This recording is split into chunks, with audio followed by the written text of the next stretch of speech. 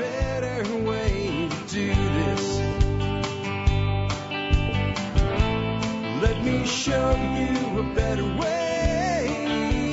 Hi, folks. This is Jack Spirko with another edition of the Survival Podcast. As always, one man's view of the changing world, the changing times, and the things we can all do to live a better life if times get tough or even if they don't. Today is Friday, February the 2nd, 2018. This is episode 2159 of the Survival Podcast. It is Friday.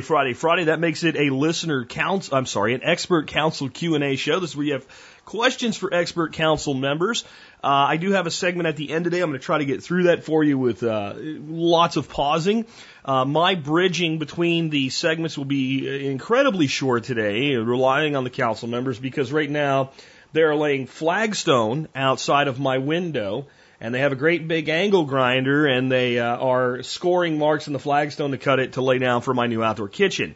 It sounds something like, rah, but a lot louder. So I'm sitting here with my finger on the pause button the entire time. As it starts up, I'll pause, wait for it to stop, and try to get through this show. That's part of why I gave you guys a rewind tomorrow. Now, coming up next week, I'm not sure on Monday. I might have a regular show Monday. I might not. I don't know yet. It depends on how prepared I feel by the end of this weekend for Liberty Forum.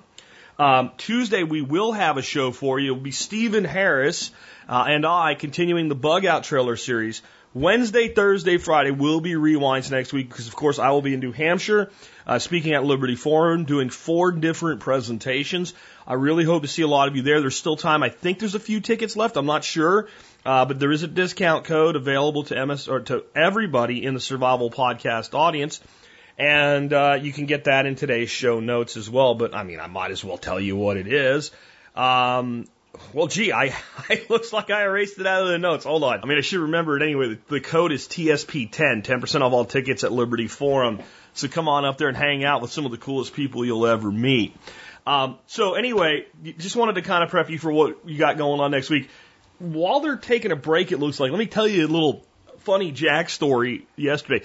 I've been having a rough week. Nothing terrible, but just constant little things that just keep setting me back. I was supposed to get a bunch of stuff done this week before I left next week, like out in the greenhouse and stuff like that, and I keep having to fix stuff that breaks or have things go wrong. So last night, I decided I'm going to get one of the wicking beds I've reconfigured, topped off with a bag of this really great organic potting soil that I found at Lowe's. I've been using it for a while. It's called Eco Scraps. So my farmhand Cody had set a bag of it that was in the trailer on the tractor that he's using for doing some other work on the ground. Been there for about a week. I picked it up, threw it over my shoulder, and walked, a good 40 feet toward the end of the aviary, inside the aviary, and set the bag up on top of the wicking bed. And immediately felt like something was like tingling on the back of my head. And I figured it was like some of the wires and stuff that I have hanging from the aviary for training vines up and all. And then I started feeling little shots of pain, and the harsh reality set in. The bag was full of freaking fire ants. And I had just carried it across my right shoulder and draped across my head. I had fire ants in my hair, in my beard, down my back, in my chest hair, and there's the grinder. It's just been that dadgone type of week, and that's the little one. That's the little one. When I had to come, I ran back up to the house, took my clothes off, jumped in the shower. I dug like 9 of those little fiery bastards out of my head that I had, and I'd already done my best to get them off of me in the shower. And I felt like a dog with fleas. I got a whole new appreciation for what that must be like. Anyway, that's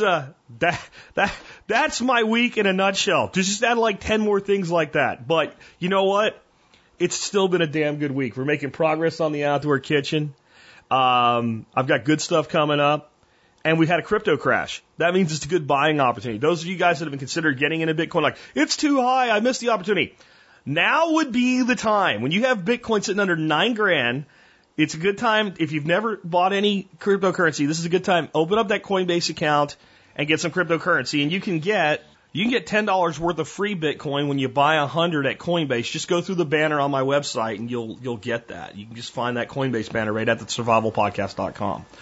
Little website update. So the website basically is built on an old theme that didn't play nice with things like Android phones, especially with some of the latest updates. So I installed a mobile theme.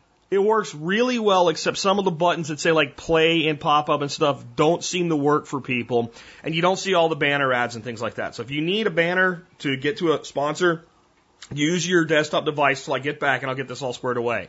I'm going to do some things with that mobile thing to make it work better. But right now, if you want to listen and you're on the mobile device and you're not using one of the apps, if you're using just the plain website, if you click download, it plays. I don't know why that's the one that works and the other ones are not working, but that's the way it works. And on top of this, I'm going to be looking at other, this is basically a plugin on WordPress that has a mobile version of the site. I'm going to be looking at other ones. I just can't do it right now, and it works better than it did. So I've done the best that I can short term with the site on mobile devices. But do remember, if you are on Android or iPhone, we have apps. We have apps available. I'll put a link in the show notes today. They're on the site anyway, but I'll put them in the show notes today. And you can get the app, and then everything will work flawlessly on iPhone or iPhone, either one. It'll work just fine for you. And so that's your other option if you're on a mobile device. And really, get the apps. Like if you're on Android or iPhone, get the apps because they do more than just the site does. But we are working on the site, and I think when I get the site done with whatever mobile plugin that I find, it's actually going to be in some ways maybe preferable to the app. It's going to be. I have a great plan. I just need time to execute it. And right now, all of my time has to go to Liberty Forum. And getting stuff ready around here, like a lot of the stuff I'm doing is not just general stuff I want done this year in the spring. It's stuff to make sure, like, that if anything breaks, it's no big deal while I'm gone. Because, I'm leaving Dorothy here to take care of this crap without me. So, anyway. What are we going to talk about today? Because we just had a big bunch of jack ramble. But, okay, here's what we got. We have a large mechanical device grinding stone outside the window. No, we have overcoming challenges in getting started homeschooling with Mike and Sue Laprise. We have dealing with handgun permits in New York State and class of permits specifically with our law enforcement officer, Dan Oman. I should say our retired law enforcement officer, Dan Oman. We have the ins and outs of long-term care insurance with John Pugliano. We have a hack for dealing with cold, long winters by Ben Falk. We have the different options for RV living from Gary Collins. We have using and cooking with salt cod with Chef Keith Snow. We have what is a cryptocurrency faucet and is it a scam from crypto expert Ben Fitz from Crypto Gulch. And if I can get 5 to 10 minutes of quiet to be able to actually talk to you, I have a question on mentors and trusting your instinct when approached by somebody that wants to be your mentor, which in of itself I find a little unusual. We'll talk about that today too. All of that in just a minute. Before we do that, let's go ahead and take a look at the year that was the episode. We have one for the year 99 from David Verne at tspwiki.com today, and here we go. The Spanish Emperor. Every emperor has come from Rome until Trajan. Trajan was born near modern-day Seville, Spain. It is suspected that his family might have been Italian and settled in Spain during the 200s BC, but he is still considered a provincial, not Italian. My take by David Verne. Very few people cared about the fact that Trajan wasn't Italian. An important shift was happening in the Roman Empire during this time. All provinces except for Britain had been under Roman control for 100 years or longer. And the people had Romanized, and many of them were Roman citizens. The empire was beginning to move away from the old Roman families holding all the power as more people began to be considered Roman. From Gaul to Syria, people still kept local customs, but they all spoke Latin and used the same currency. In America, before the Civil War, people considered themselves citizens of their state first and the federal government separate. But after the war, Americans began to see themselves as just Americans. There's an interesting little piece there. I mean, if you watch the Wyatt Earp movie, I can't think of which one it is, not Tombstone. It's the one that was more true to the facts with Kurt Russell. It might have been called Wyatt Earp. It was long, too. It was like 3.5, 4 hours or some crazy shit that came out after Tombstone, which was a much more entertaining movie, I will give you. But there's a scene in it where he gets all drunk and he screws up a bunch of shit and steals a horse, which they could hang you for at the time. And I think he does this in Arkansas, and his dad manages to get him out on like bail, but then he like skips bail and he says, "Don't ever come back to Arkansas," because basically they'll hang. But just by leaving Arkansas, no one came looking for him. It doesn't mean that no one would ever come looking for him, but it just gives you an idea of how distinctly separate the states were. And this was even, I believe this was after the Civil War. 1873, in fact. So even after the Civil War, we still had very distinctive lines between the states. Now, some of that, first of all, I want to point out in defense of Mr. Earp, right? Because somebody will be angry with me that's a Western historian if I don't.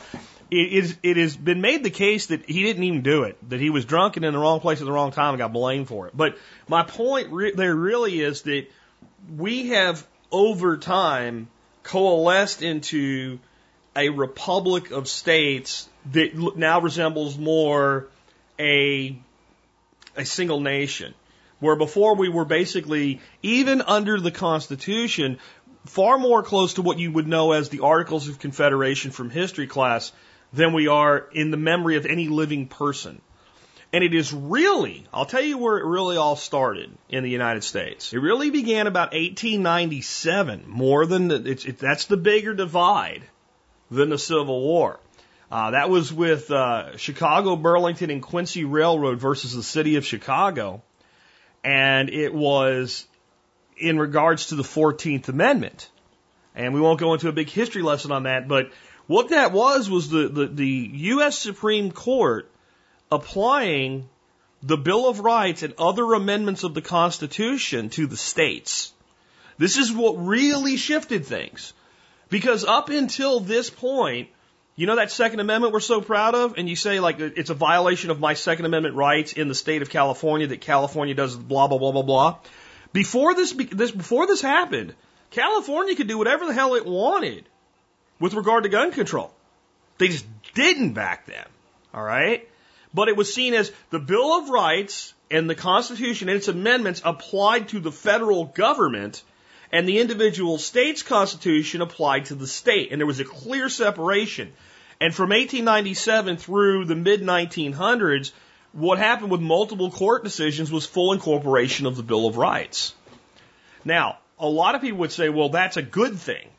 Because, you know, look at the fact that the Second Amendment does, on some level, still protect rights of gun ownership in certain states. The key is, this was supposed to be a republic of states, and then be laboratories of liberty. And if you wanted massive gun control in your state, fine, see what that does to your state. By incorporating the Bill of Rights, by exceeding its authority, the federal government has amalgamated the differences between the states and reduced them. And that has thereby reduced republicanism. There's a lot of shit our founders would be pissed about, but nobody seems to get how pissed they would be about this.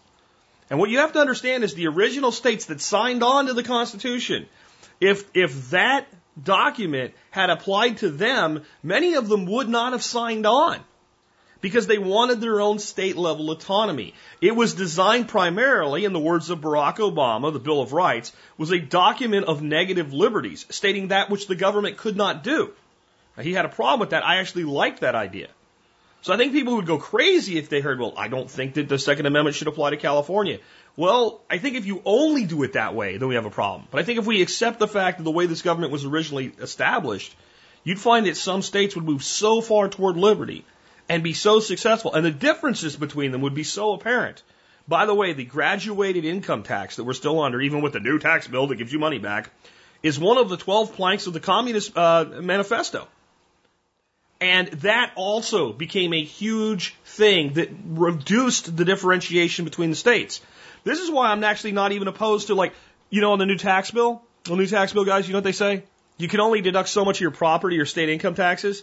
I don't like paying anybody any taxes, but what the people of, like, New Jersey and Illinois and California should be saying when they see this thing and oh my God, New York, it's gonna increase my taxes. You shouldn't be pissed at the federal government for eliminating a deduction. You should be going to your governor and your state legislator and saying, what the hell? Why do I pay $20,000 worth of property tax on a 3-bedroom, two-bedroom house? See, when you have these federal taxes and federal mandates and federal control, you reduce that republicanism, which is, and it's not the Republican Party, the republicanism that the government was founded under. So that's what this makes me think of. And I know I went long today, but there's a reason for this. Everybody talks about the fall of Rome and the lessons of the fall of Rome. This turning point in Rome, this coming together, is going to lead to amazing prosperity, and the prosperity itself will lead to the fall. The United States coalesced and came together as states and became a true republic and became stronger, and people stopped thinking of themselves as being from Georgia or from New Jersey or from Florida or Texas and thought of themselves more as Americans first, and it led to amazing prosperity. History often rhymes, and guess what comes next in the rhyme? Anyway, just something to keep your eyes on. With that, let's go ahead and get into the stuff for the expert council today. Remember, you can send me a question for an expert council member really easy. Put TSPC expert in the subject line. Give me your question in 1 or 2 sentences. Hit the return key a couple times. Give me details if you have them. More details the better, as long as you give me the question up front so that we know exactly what you're asking. I'll send it over to the expert council member. They get an answer back. You'll hear it in the future in a show like today. First question. Mike and Sue Laprise with a question from a couple who is going to begin their journey in homeschooling this coming school year and wants to know about getting started and overcoming initial challenges. And you'll hear how Mike and Sue turn that into opportunities. This is Michael and Sue Laprise with HaloBySue.com, designing the life you love to live for the expert council. Hi, Jack and TSP community. Today's question comes from JR. And JR says, we're starting our first year of homeschooling a 5, 8, and 11-year-old. Can you give us a few tips to make our homeschool time most effective and not turn into a struggle? And JR is living in Pennsylvania. So we start off by looking at struggles, and we try to be really positive in the way we look at things. So we try to look at struggles as opportunities. And sometimes those opportunities can be challenging. So challenging opportunities. And hard. Like living in Pennsylvania. So that would be the first one in terms of being effective is you pick your state. So we talk in TSP about walking to freedom. And sometimes I would say you might want to walk to freedom when you're looking at homeschooling. Pennsylvania can be a tough state. It's one of them. We know some people who moved from Massachusetts to Texas specifically for homeschooling because they were struggling with the rules and regulations up there.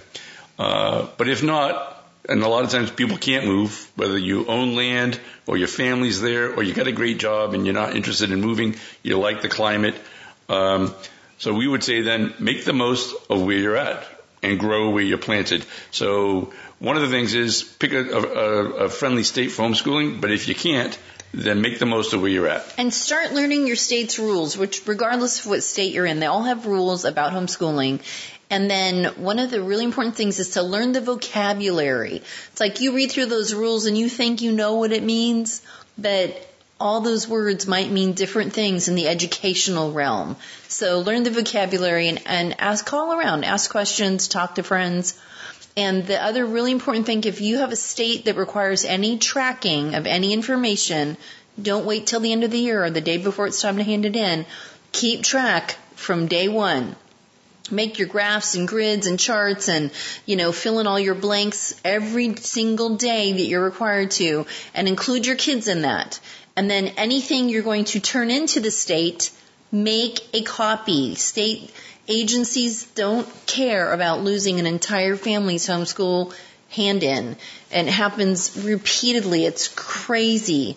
But, it's state bureaucrats. So then you're going to want to look up state agency. There's a state agency, and then there's a nonprofit agency. And the nonprofit agency will probably give you way better information than the state bureaucracy. So make sure you check that out and read everything you can get. And most important is to find a mentor, not somebody else who's starting the first year of homeschooling, a mentor who has been homeschooling in your state for a while, preferably somebody with kind of a learning style homeschool feel that you're looking for. Okay, so to be most effective, JR, the success starts with you. It's all about the parent's attitude and commitment, and that's husband and wife. Yeah, so dropping the struggle from your vocabulary and starting to call things opportunity. So when somebody in your family is like, oh, this is so hard, it's like, woo, what a great opportunity. How do we make it work, and how do we overcome that? And it's important. So Sue is the teacher, and I'm the principal. Principally. Yeah. I'm the principal. Yeah. But one of the things is, so Sue's dealing with the daily opportunities, the daily problems to overcome. And sometimes that can be overwhelming. And there are times when I come home at night that she needs me just to be a sounding board to talk about the struggles of the day. So one of the things to help make it successful is to be there to listen for your wife, to listen to the things that she's struggling with, and then to give her input when she's looking for input. Yeah, and I hadn't thought about that, but because when we were younger, which we were a long time ago, I would be having these struggles, and a friend would say, well, what did Michael think? And it's like, who cares what Michael thinks? He's at work all day. Sometimes he was working 2 jobs, and I'm struggling here at home alone with the children and, changing 2 sets of diapers and all that. And she said, so what did Michael say? And so I'd ask him, and he would have the best answer. And I would go back to her, and it's like, how does he know the answer to this? He's not even there. And she's like, because he is there. He's the father. He's participating. He's providing. He's doing all these things, and we're a couple. And so, yeah, it's important. Yep, it is. And so it's important to remember your commitment and to remember to have a good attitude. Right. A lot of your success is going to depend upon how your mind thinks. So if you want to be most effective, think success and think of and I'm going to use the word struggle just to say, think of the word struggles as opportunities that present themselves that you get to overcome them. And so one of the things you hear a lot when people say, I can't homeschool because I would be lazy or inconsistent. And, quite frankly, that's how most homeschoolers start, because they're so exhausted and they just want to get away from school. And it starts out, it looks a little lazy and inconsistent. But at some point, parents who continue homeschooling go, this is all on us. We're responsible for reading, writing, and arithmetic. And so it's that one decision you make to homeschool, and it's another decision you make to say, I am all in for my children in a happy and cheerful way. So being effective, and I'm going to sound like a broken record, I talk about family meetings. So we do family meetings, and we've been doing this now for 26 years. Yeah. We do family meetings as frequently as we've had sometimes daily meetings. We'll do family meetings when we're planning a camping trip or whatever, but we'll do family meetings. I usually have them scheduled at least twice a month. So every 2 weeks we'll do a family meeting, and that includes the kids. It's not just Sue and I having a meeting. It's the kids, and we get their input. And it's not always about, okay, so what are we struggling with that we need to improve kind of family meetings. A lot of times it's, so what are we doing right? We'll ask the kids. What did you do this week that was super fun? Yeah, what did you really enjoy about the last couple of weeks of school? Is there something in particular that you really liked? And let's talk about that. Yeah, because feedback from your children is what's going to help you have a better homeschool. Yes, because then you can address it, because what one child likes and what another child likes can be totally different things. Yeah, and so as the parent, the developmental stages that your kids go through, you've got to learn all those. Then you've got all the personality things, and you've got learning styles that you can go online and Google all these things, but sometimes you're like Googling, you don't have the right word for that developmental stage or that learning style. And so that's where having friends around who are going through the same things and are homeschooling and investing in their kids, then you come across really cool things like Temple Grandin is a great example of a severely autistic woman who grows up to be an amazing person.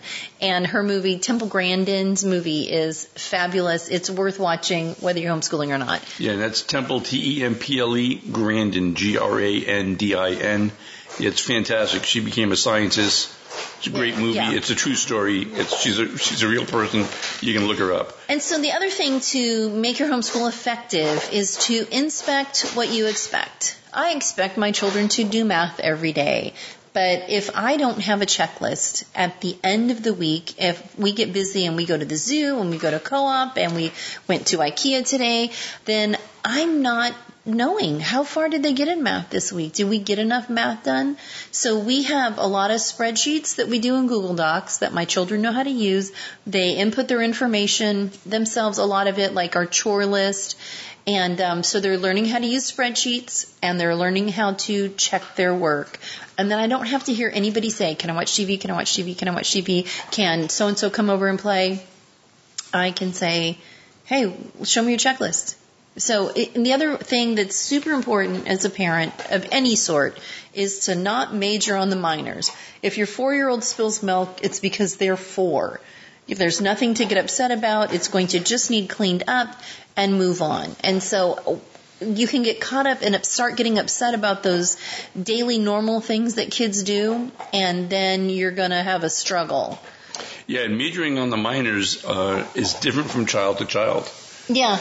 If you have a child that struggles with reading, and it's just a matter of their age hasn't caught up to their ability, that's a minor. We've had more than one child that didn't start reading until the age of 10. And it's okay. Yeah. There are children in school, 16-year-olds in 8th grade in school who can't read. It's okay if your 10-year-old is not a really good reader. Yeah, no, if it continues, then you might want to go get some assistance, and maybe there's a medical reason. But those are some of the things that, as they're first starting out, don't major on the minors.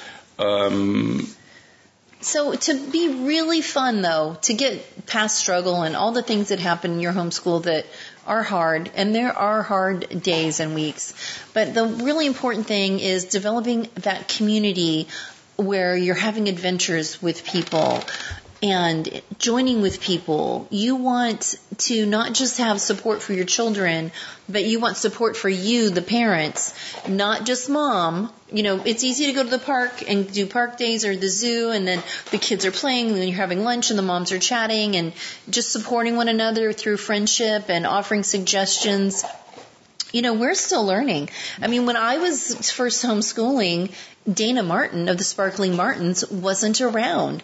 And I just discovered her last year, and she's the radical unschooling homeschool mom.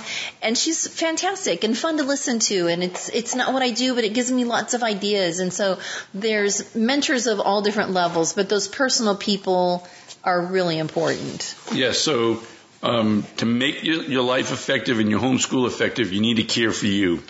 And so that care for you is making sure you have friends. And homeschool friends are great because you can bounce ideas off one another. And if you're struggling, especially somebody who's been doing it longer than you, can tell you how to deal with those struggles. So it's a good support group. It's great to have mentors. It's great to make sure that you have downtime. Some time when you're not just pushing, where you just have time where you're just taking it easy. Enjoying. Yeah, playing games. Yep. So this has been Michael and Sue Laprise with HaloBySue.com reminding you that you can design the life you'd love to live by turning struggles into opportunities. Great stuff as always. Now I have a really tricky one for our former law enforcement officer, Dan Oman, who is now enjoying his life more by raising grass-fed beef, on carrying with an out-of-class, as they would call it, permit in New York, and you'll hear some of New York's lunacy in this as well. This is a touchy one, and I would be using a lot of caution if I were going to go there. Dan, take it away. Hi folks, this is Dan Oman answering questions on law enforcement matters. I have a sticky one here today from Tom in New York. Tom wants to know, what are your thoughts about carrying a gun out of class in New York, and should I inform if I do so? The details. In Tom's County, where he resides in New York, there are essentially two main carry permit classifications for citizens. One is a sportsman's carry, which is for going target shooting or going hunting. So that permit would allow you to travel to and from a shooting range or to and from hunting. The other permit is unrestricted carry. Tom writes in the details that most permit holders that he has talked to carry all the time, regardless of their permit status. Tom writes, the claim they make, and I have confirmed again with some local law enforcement officers, is that these are administrative restrictions placed on the licenses from police commissioners and not by the state, and as such, violating them will only result in the loss of my permit and not criminal charges. Tom says, I can confirm firsthand that I have been with a friend who carries 24/7 and during a traffic stop will always inform, and usually they check his license and let him go. But the gun laws are different based on what law enforcement officer you encounter. As I was reading Tom's details, I was thinking, you just need to move, get out of New York. But then Tom noted at the bottom of his email that he hates New York. So Tom gets it. There's probably some compelling reason why he can't leave. My second thought was just get an unrestricted license so you can avoid any of these issues. I was thinking, well, maybe they just cost more or something like that. But I looked it up, and the details on the unrestricted license basically prohibit anyone from getting a license unless there are some weird circumstances. So here's what it says. You must show additional proper clause, and additional proper causes in quotes, to qualify for this endorsement. Additional proper cause is determined by a review of all relevant information bearing on your claimed need. You must show that you're exposed to extraordinary personal danger, documented by proof of recurrent threats to life or safety. The mere fact that you reside in a high crime area does not establish proper cause for the issuance of this endorsement. So basically, you need to file a police report with evidence showing that you're a victim of either stalking or death threats, something like that, in order to get this permit. So basically, Tom is not able to get an unrestricted permit. So what Tom is really asking here is, what are my thoughts on carrying a gun all the time with only a sportsman permit? So if you are armed and have a sportsman permit, the only way you'll have a potential for legal trouble is if you have an encounter with law enforcement. The law enforcement officer knows you have a gun, and they know you aren't going to or coming from a shooting range or going hunting. So let's look at how a police officer might know you have a gun. 1, it's in plain view, so it's on your passenger seat or something like that. 2, if it's concealed, but it's creating a bulge under your clothing and your waistband wherever it's concealed. 3, you have to use the gun in self-defense, in which case, who cares if you get in trouble, you just saved your life or someone else's. 4, you're in a collision in which you're injured, you have to go to the hospital via ambulance, and the police are conducting an inventory on your abandoned vehicle prior to having it towed. During the inventory process, which is basically a search of your vehicle, the officer finds the gun. 5, your gun gets stolen out of your car and you need to report it. Or 6, you disclose the possession of the gun. So the most likely of all these scenarios that the officer will find out is by you disclosing it. Surprisingly, New York is not a state that has a duty to inform law, but there is a provision that states that you do need to disclose if asked by an officer. Technically, that is in conflict with the Fifth Amendment, but I digress. Normally, I'd suggest you just opt not to answer that question, but it looks like in New York that would get you in hot water for not answering. And I believe New York has their carry permits linked with the driver's license or license plate data, so the officer will know that you have a permit whether you tell them or not once they run your information through their computer. And at that point, it would likely prompt the officer to ask if you are carrying. So if you do get pulled over in a traffic stop, we'll just assume that the officer will know that you have a firearm if you do have a sportsman permit. But now the officer has the burden of proof to show you weren't on your way to or coming from a shooting range. Unless, of course, there is some provision in the permit that requires you to prove you went to or are going to a range. I just don't know how you are supposed to prove that you are going to a range, or how an officer could prove you weren't going to a range unless you just tell them you weren't. It just seems like there's a low likelihood here that you would run into trouble with this, and it sounds like the consequence is also minimal. It is seemingly a low-risk situation, but you, of course, have to assess your own risk tolerance here and make your decision.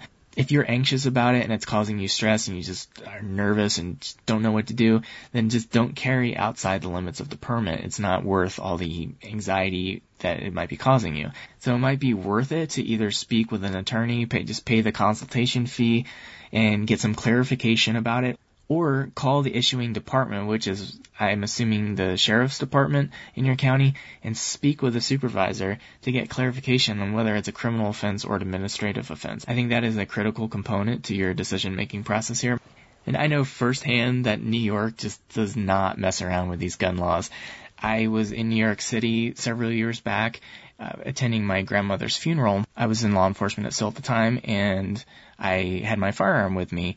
I declared to the airline leaving Hartsfield International that I had a firearm, and I had to go through the TSA search process and all that, which is kind of a hassle. But I legally left Atlanta traveling through the airport and got to New York. I carried all throughout the time I was there, and then when I got to LaGuardia to go back home to Atlanta, I once again declared my firearm to the agent at the airline, and they handed me some funny paperwork and asked me to start filling out this paperwork.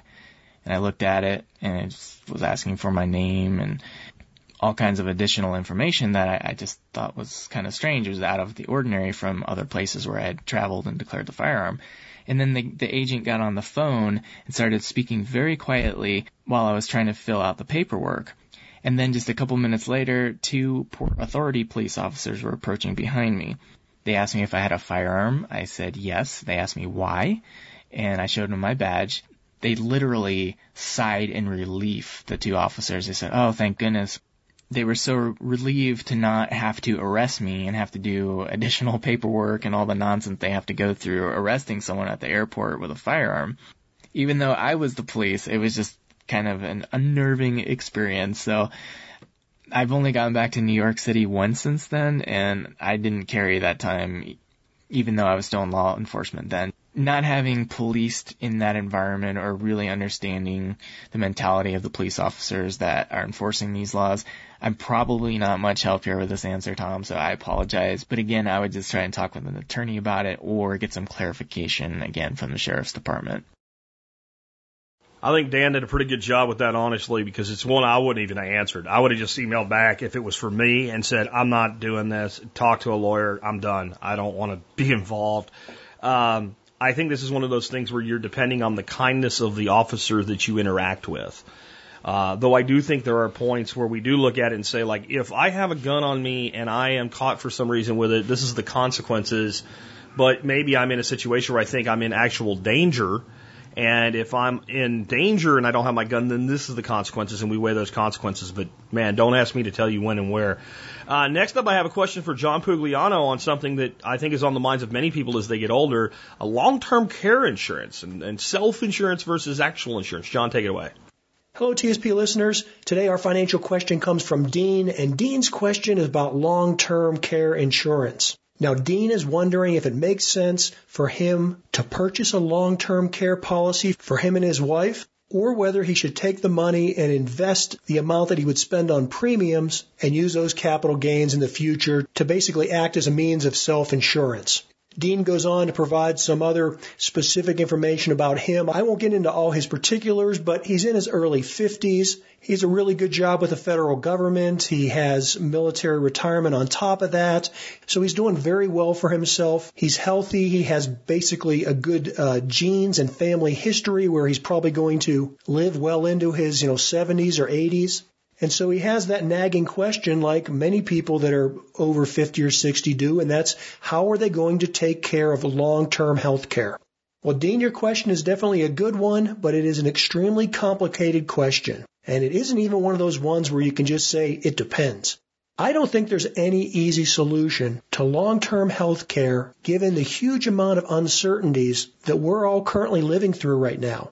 And the uncertainties I speak of are across the board. I'm talking about the long-term stability of the insurance company. I'm talking about how future governmental policies and things like Medicare are changing and are likely to change even more over the next 20 years. The very nature of healthcare itself, how it's being shaped not only by economic demands and the burdens of the aging baby boomers, but also of technology coming in and the massive disruption that we're going to see with that. And then there's the whole question of longevity and what type of medical advances are going to extend our lives. And along with that longevity, what will the actual quality of life be? So there's a lot to consider here, and certainly more than I'll be able to address in the few minutes I have to answer your question. I will say this, Dean, you're asking the right questions, and you are also part of the upper income wage earners that can afford long-term health care. I mean, the bottom line here is that most people don't ask this question because they can't afford it. Now, you didn't specifically say what prices you've been quoted, but I would say on average for someone in their early 50s that's healthy, you're probably looking at approximately $3,000. So with you and your wife, you're looking at $6,000 a year. That's not going to break the bank for you, but it's certainly well above what most people in the middle class can afford to pay. In your particular situation, I would encourage you to do one of two things. Number one, really do your homework and sit down with a spreadsheet and go through your different policy options with a fine-tooth comb, really digging in, understanding the terms and exactly what is covered and what is not covered. And that's kind of the do-it-yourself method. Again, for someone in your income level, I would encourage you to maybe even go out and hire a professional, like a financial advisor or some type of CPA that specializes in counseling people specifically about insurance needs and not someone that is commissioned to sell insurance. You don't want to be talking to a salesman. You want to talk to a fee-only accountant or financial professional that doesn't have any skin in the game to sway your opinion one way or the other, and to help you navigate through this very convoluted process. And I say that because long-term care insurance is not something straightforward like, term life insurance or homeowners insurance is. There are a lot of levels of complexity built into the pricing of these products because of the critical nature of coverage that can occur over someone's life, 20 years into the future. And I'll just touch on a couple of the complexities of these contracts. These policies are not going to cover you indefinitely forever. They're going to cap how much is paid on, say, a daily, a monthly, or a yearly basis. And they're going to cap how many years of coverage you're actually going to receive. So in most cases, that's only a 3-year period. And in terms of a daily benefit, a lot of the policies I've seen are only around $150. Now, you think about what kind of hotel you can get for $150. It kind of gives you an idea that you're not going to get a whole lot of medical coverage in terms of assisted living for $150, but that's what a lot of these policies cover because that's what people can afford. The more the insurance company is promising to pay and the longer they're promising to pay for it, that means a higher premium for you. And just because you have long-term care coverage, it doesn't mean that you're going to immediately qualify for it when you hit a certain age. There are eligibility requirements. You may have to have a certain degree of disability or unable to perform a certain number of tasks. And before the benefits can kick in, there's generally some type of a waiting period, or they call it an elimination period, where you may have to pick up the expense of your own disability for maybe the first 30 days or maybe even it's the first year. Again, it all depends on how your specific policy is written, and the more riders that are put in there to provide additional coverage, it's going to cost you a higher premium. You also have to consider things like inflation. There has to be some type of an inflation rider on your policy because that $150 today in coverage is not going to buy you anything 20 or 25 years into the future. So you have to ask yourself, well, can I afford to put in a 2% inflation escalator? Or, can you afford a 5 or a 7% inflation escalator? All of those things are going to add to the premium. And again, that's why someone in your particular situation, I would really highly encourage you, if you're thinking of going this route, pay the money and hire a professional to sit down and work through these very unique and special questions as they apply to you. Now, Dean, having said all that, I'll tell you, as far as my own personal situation, I don't have long-term care insurance.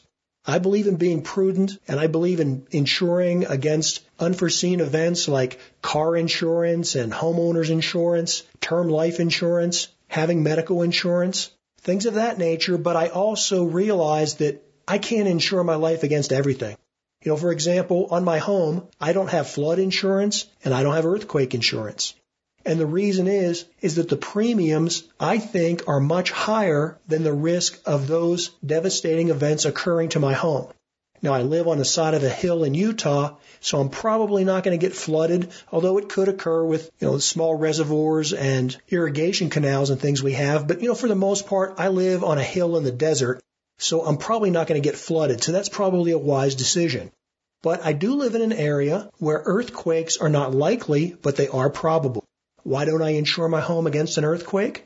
The premiums are really expensive. I could afford them, but does it make sense given the risk to spend that money to insure against an event that may never happen? In my particular case, I've chosen to play the odds and not be insured for earthquake insurance, and in a similar fashion, I don't have long-term care insurance. And my biggest reason for not having long-term care insurance has less to do with the high premiums than it does with the uncertainties that I talked about at the beginning of answering this question. Things like, where is government policy going to go? How stable are these insurance companies going to be to have payoffs in the future? How much can I guarantee that my premiums aren't going to rise exponentially? And I say that because if you look over the last 10 years, that's what has happened with long-term care insurance, with 50% premium increases, not being unusual. More so than anything, I would really say that the stability of these insurance companies really worry me. In fact, just this week, we see that General Electric is taking something in the order of a $15 billion hit to their bottom line because of old insurance underwriting that was part of the former GE Capital that are still on GE Corporate's books. That $15 billion loss that they're trying to work through is essentially from long-term policies that was written back in the 1980s. You can imagine how that would impact a much smaller insurance company or smaller underwriter that doesn't have the broad diversification and market capitalization that a General Electric does. And so I think going into the future, as we look at areas of financial crisis and instability within the system, it's not going to be in things like the banking systems where many people are concerned with. I think it's going to hit the insurance companies and the pension funds. But that's a topic for another day. Here's the bottom line, Dean. I think you need to talk to a professional. And then what you and all of us need to do is not only work to prepare ourselves financially to save as much as we can and live prudently and build up a nice reserve of money that'll carry us into our old age, but we also need to be thinking about taking care of our health, getting proper exercise, having healthy lifestyles, and probably more important than anything, be building those family and social type relationships so that when we become senior citizens, we have a strong social fabric where we have friends and family around us that are helping us along as we slow down. Because the bottom line for most of us, Dean, is that we're going to be 70 or 80 or 90 years old. We're going to be afflicted by chronic illnesses. It's going to be a long, slow burn as we degrade in our health and in our physical abilities. And when it comes to the final end of life, most people pass away within 6 months to 2 years of being struck with that final illness. Probably less than 15% of seniors actually need to go into long-term care beyond 24 months. Well, Dean, thanks for your question. I'm sure Jack will chime in with some relevant information because he's recently gone through end-of-life issues with his father-in-law. This is a topic that's complicated. It's going to affect all of us one way or the other, and it's an appropriate survival topic that we should be planning contingencies for. For the Expert Council, this is John Pugliano of Investable Wealth. I'm just going to throw a little add-on to this. I do not have long-term care insurance, and I go back and forth with the need, and we do pretty well for ourselves now. But I have a friend of the family, I guess you put it, a family that is friends with our family, that is basically a lady that my father-in-law dated after he lost his wife for a number of years, and we still stay very much in touch with their family. And she is in a long-term, basically medical and memory care facility. And she's looked out after pretty well. And the family does okay. And they were okay. But, she had lost her husband maybe a few years before my father-in-law lost his wife. And that's probably why they, got on together so well. But she's lived way longer than anybody would have ever expected, given some of her health issues. She's dealt with breast cancer stage 4 and recovered, Parkinson's disease, and now she has basically Alzheimer's, and then all of the things that go along with being her age. If she had not had long care insurance, she would probably be in whatever level of nursing home that Medicaid could provide at this point, because she's at a point where there's a point at certain times where now that we can extend life the way we do, you just can't. As a person trying to hold a job, take care of an older person completely on your own anymore. And that's probably, with the limited ability that they would have financially to do something for her, by now, they probably would have paid for a while. But by now, she'd probably be in a far less caring facility. It's just the facts of life. So it is something to truly consider as you think about going into, from your golden years to the after golden years where it's really end of life. It's worth considering. I just had to throw that in there. Next, I have just basically a hack. This wasn't really a question. This is a hack to deal with long, cold winters in your home. Hey, Jack and all. Ben Falk with Whole Systems Design. Just a little quick kind of riff on a topic that I've been thinking about lately because Jack asked to have a little different take on some input from the Expert Council. And, in the winter here in Vermont, long winter, oftentimes it won't even be sunny on the coldest days. Usually that's a saving grace. It's like really sunny on the coldest days. But Not so much anymore, it seems. I mean, we've had plenty of like days that didn't get to 0 Fahrenheit, got down to 20 Fahrenheit below at night, and the clouds, clear at night or won't get that cold. It's got to be clear to be 20 below, 23, 24 below. And then the clouds roll in at dawn, and it's like cloudy and, 2 below, 5 below, blowing 20, 30 miles an hour, like 30 below with wind chill or colder. And anyway, we have a new kind of apartment home, and we have one we've renovated a bit. And you can make a really cozy, warm, high-performance home for like 20% more building cost or less, twice as well insulated, 3 times as well insulated, way better performing for 10, 20% more construction cost. Pays off in spades in a short amount of time, never mind the comfort. And less work of like heating it, loading wood in or whatever. But renovating is a real pain in the butt. There's only so much you can do to make existing housing stock, which just suck in this country. They're terrible. You cannot find a good house really on the market. If you're in a cold climate and you need a high performance, decently performing house, you can't find it. So renovating is difficult. You can't just re-insulate a house. I mean, you can, but it's a fortune.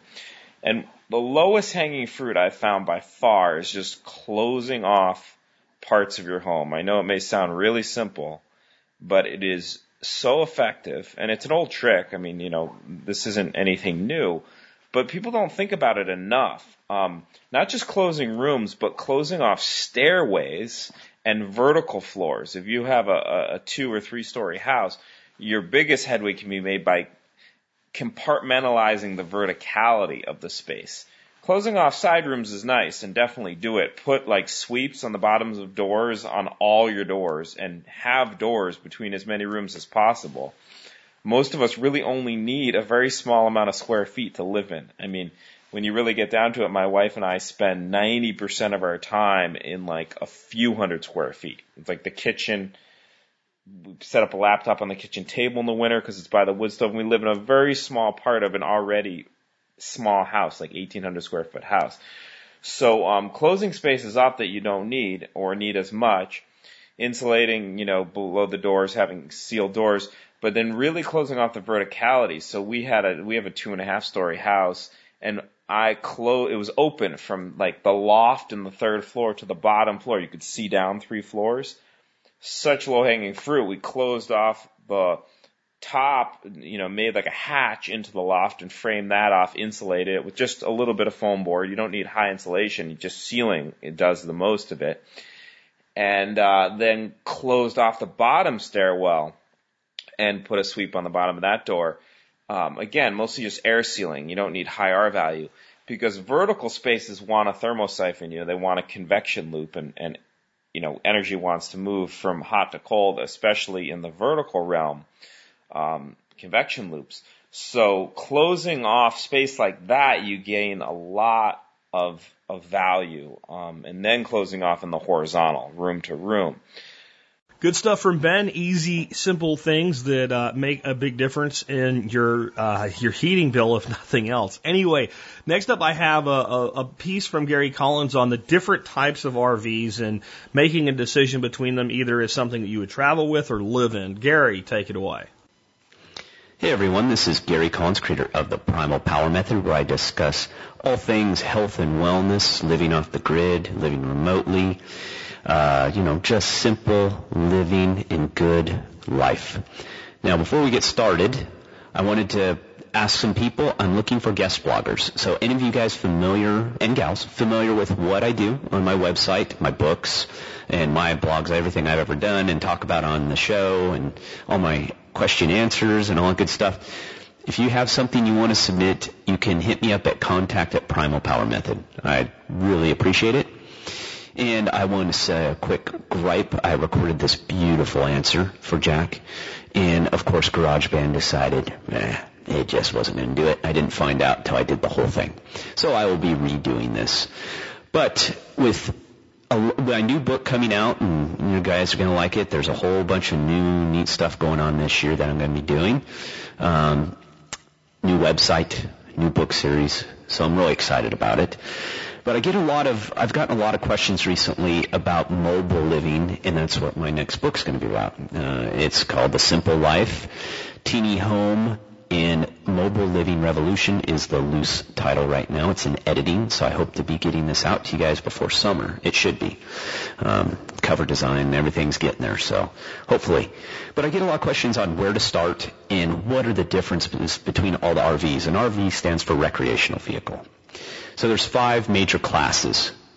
There's a couple more, but 5 major ones that most people will be familiar with. Class A, Class B, Class C, tow-behind travel trailer, and a 5th wheel. So I'll go over all these real quickly and give you the pros and cons of each one. Now, Class A is the big daddy. Think of a tour bus. That's what that is. I mean, the ones today, I couldn't even tell you how ridiculous they are. They are undoubtedly nicer than 95% of the homes in America. I mean, the insides are just, it's like living in luxury. So a Class A, when you think of that, it's self-contained. So you have everything. It's got a generator already installed in it. These are the newer ones. I think even the old ones, how far I can think back, but anyone that you will run into in the last at least 15 years, I'm guessing, would have a generator included. So they're usually 30 to 40 feet long. Cost, some of them go for over $1 million, but the average is between $100,000 and $500,000. I know that's a huge gap, but it just depends. You dream it, they make it. I mean, in the RV world today, there's something for everyone. The pros of a Class A are they have everything you need. Lots of storage. Big floor plans with sliders for additional room. Sliders and pop-outs are sections that actually slide out to give you more space when you're parked and staying in it, and then they contract back in when you're moving and driving them around. Don't be one of those people driving around with your pop-outs out. I've seen that a couple of times. I have not done that, thank God. It's very dangerous. You'll notice right away, trust me, or someone will be honking, yelling at you, "Hey, dummy, your sliders are out." You don't have to tow them. It's a driving. These are big diesel-powered engines. These things they're massive. And you get to pretend you're a rock star, which is pretty cool. Cons, expensive, terrible gas mileage. More space means they're big, sometimes really big, because it causes you a high pucker factor, because you can't see where you're going sometimes. A lot of blind spots. But most of them today have cameras, backup cameras, all that good stuff. They're pretty high tech. Usually the most expensive of all RVs to maintain. Usually requires a mechanic who specializes in RVs, Class A RVs. You may have to get a special class driver's license depending on the state or where you live. People may think you're a rock star and ask for your autograph, so be prepared if you get one. Class B. Think of this as kind of what we used to call a conversion van when I was growing up. If you ever watched the show American Pickers, that van, storage van that they drive around in, they look a lot like that, but they're expanded out into an RV, basically. They range anywhere from $75,000 to $125,000, and they're usually about the 20-foot range. They don't get really big. The pros, convenient. You don't need a tow vehicle. Again, you drive them. Small and easy to store. Decent gas mileage. Easy to maintain. It's usually just like a normal car. And they fit in a normal parking space. Class A, yeah. You ain't fit in a normal parking space. And matter of fact, people are going to have to scatter out of your way if you're going through a shopping center parking lot, because it's going to take up the whole road. Fit in a normal, no special driver's license required. Cons, they're smallest of all the RVs. Usually doesn't come with any slide outs. When comparing size to price, they're definitely the most expensive. No rockstar bedroom to be had. You are going to be in cramped quarters. So any of you former Navy guys like myself, no big deal, right? 2 people can be considered cramped. You're going to be running into each other a lot. Almost no storage.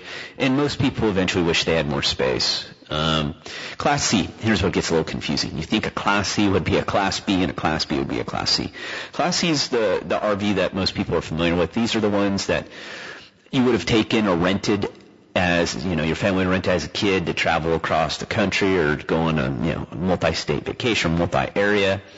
So they're kind of, think of a truck front end with a bigger boxy attachment behind it. I'm trying to give you a visual on this.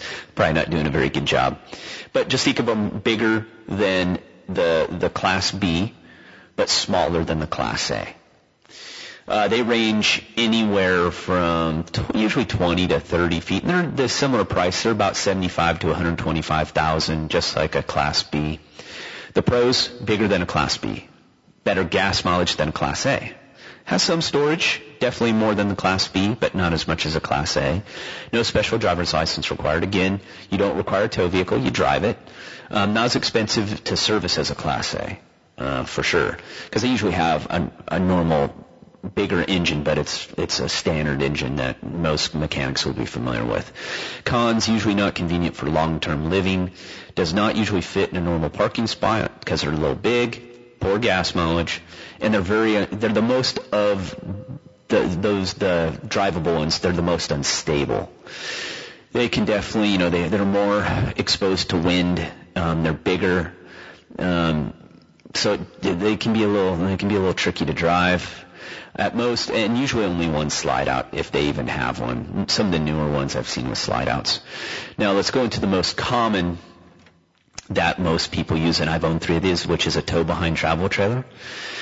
So the difference between a tow behind travel trailer and a fifth wheel. Tow behind means you tow it behind your vehicle. So it goes into the receiver hitch with the tow hitch underneath your bumper. Just remember that. So you tow it behind you. They are, like I said, they're the most common, usually called just a travel trailer. They usually range anywhere from 18 to 30 foot, but there are some specialty ones that can be like 10, 12 feet, those little pods and little teardrop ones that are, kind of retro and cool. They make them really small, but remember that's just basically a bed in there. But the 18-footers have everything, sink, microwave, oven, refrigerator. Once you get smaller than that, they tend to start cutting out those typical living options. They range anywhere from 15 to 90,000. Again, 18 to 30 foot range. And there's also a category called ultralight. Usually called ultralight. Sometimes they'll call it a lightweight. If there's light in the name, it's meaning it's lighter than a standard trailer, and these are usually in the 18-foot range, right around there. They usually don't have a pop-out, but you can tow them with a V6 vehicle. And I'm not talking get your Honda Accord and tow it. God, people do stupid stuff. I'm talking like a Toyota Tacoma, maybe a Chevy Colorado, the smaller trucks, SUVs. I don't recommend it. Long-term towing, it's not a good idea. You're going to wear your vehicle out, flat out. I did it with my Tacoma, and I only towed it from very small distances. I stepped up to a bigger truck when I was ready to actually tow it longer distances. The best, they're 15 to 90 grand. Don't know if I said that. Got on a tangent there. But pros, a huge variety to choose from. Come in lighter weight versions that can be towed, V6, which I just described. Have most of the amenities of a Class A at a fraction of the cost. Can be detached and left, thus freeing you to drive your daily vehicle. When you have the Class A through C, you're driving it. So that could be your vehicle. Don't get me wrong. Class A is big enough in Class Bs. You can tow a vehicle behind it. Actually, you can tow it behind a Class B, but I don't see that hardly as much as the other two. So if you're going to go places, live, and you want a vehicle, you got to tow it behind you, which is going to make your gas mileage worse and give you even more of a pucker factor of running into something. Low operating costs, no engine, so repairs are pretty basic, and you're not stuck. You can drive away in your vehicle. No special driver's license required. Cons, you have to tow them so they can be tricky to maneuver. If you never towed anything, you can, it takes a little getting used to. The bigger they are, the larger vehicle you will need to safely tow it. Pretty common. I recommend a bare minimum of a half-ton pickup, or a big SUV. But honestly, you need probably a 3/4 ton If you're going to invest in a vehicle, buy a 3/4 ton truck, preferably a diesel. I get into more all the details of that in the book. So be ready for that when it comes out. It takes time to get you used to, especially if you've never towed anything before, like I said. More time setting up, breaking down when you move them. So a little different than your Class A, B, and C. You got to do a little more setup. Not self-contained, so you need a separate generator. Some of the nicer ones come with a generator pre-installed that you pay for. I bring around a mobile generator, and I get into all the generator stuff in the book. And we don't have enough time for that. Fifth wheels. Fifth wheel actually, it sits inside the bed of your truck, is where the receiver is, and it gets, that gooseneck. I won't get into all the pieces. Just think of it, it's the big receiver that you see in trucks, and actually you'll see the front of the trailer is actually over the bed of the truck. That's the biggest difference. So with that, fifth wheels are easier to tow because the weight is on the rear axle instead of behind the truck. So they're more stable, and they can be much, much larger. Some of these are behemoths. They range usually in the 30 to 40 foot range, and usually your travel trailer will cut off right around your 30 foot range. So once you go beyond a 30 foot travel trailer tow behind, you end up in the fifth wheel world. They make smaller fifth wheels than 30 foot, but usually that's where people go if they need more space. Usually 50 to 100 grand.